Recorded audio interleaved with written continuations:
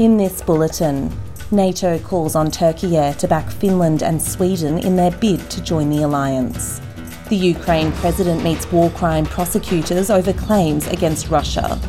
And in sport, 6 Japanese companies charged with rigging their bids for the 2020 Tokyo Olympics. With all the latest from the SBS Newsroom, I'm Katrina Stirrett. NATO Secretary-General Jens Stoltenberg has called on Turkey to support both Finland and Sweden's bids to join the alliance. Turkey has consistently raised objections to their ascension based on Ankara's view that the Nordic nations were not doing enough to combat terrorism. The NATO head has met with Finland Prime Minister Sanna Marin ahead of their trilateral meeting with Turkey and Sweden in Brussels next week, urging Turkey to now accept the two countries.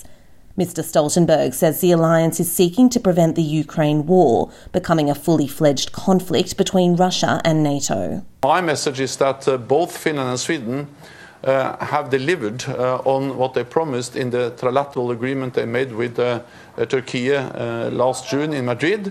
So the time is now to ratify and to fully welcome both Finland and Sweden as members. Ukraine's president has met prosecutors at the International Court over allegations of war crimes committed by Russia. Volodymyr Zelensky has told ICC President Karim Khan there have been many crimes committed in the invasion of his country, and it is important to bring perpetrators to justice.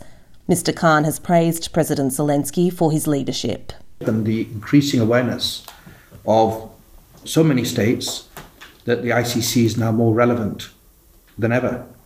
I am sorry because it's taken the very cruel and unwelcome situation of Ukraine to put in the spotlight the ICC and the rule of law. But this needs to be seen as an anchor for stability and security in the world, because without law, it's the Wild West.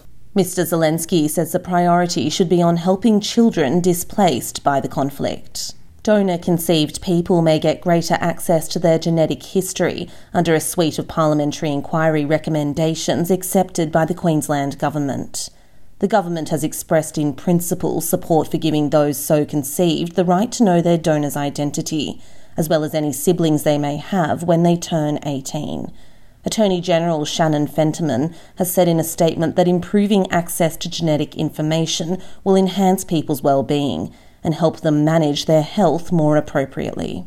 Conception using donated sperm, eggs or embryos has given countless Queensland couples and individuals the precious gift of starting or extending a family. We must not lose sight of the unique needs of those who have been conceived through this process.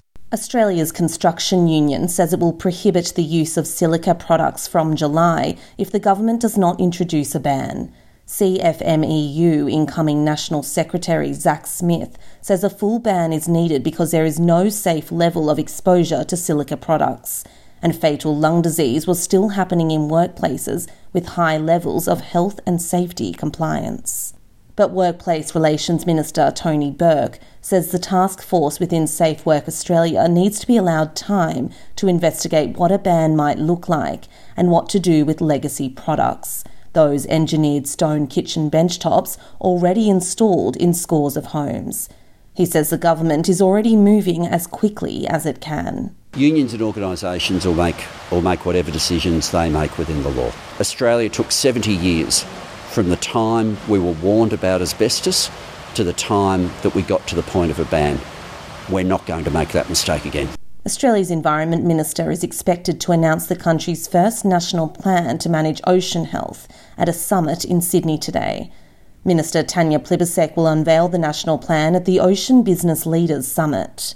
Ms Plibersek will also announce a new partnership with mining billionaire Andrew Forrest's philanthropic Minderoo Foundation, focused on its use of DNA technology to quickly work out what is living in the ocean and where. To sport, and 6 Japanese companies have been charged with rigging their bids for the Tokyo Olympics in 2020. The companies include Japan's biggest advertising firm, Dentsu, which was a key force in securing the Games for Japan in 2013. Tokyo district prosecutors allege managers at each company colluded with a Tokyo Olympic Organising Committee official to assign contracts for the Games and several pre-Olympic test events in breach of anti-monopoly laws. The Tokyo scandal has soured the chances of the northern city of Sapporo of landing the 2030 Olympics. That was all this morning's latest from the SBS Newsroom. I'm Katrina Stirrett.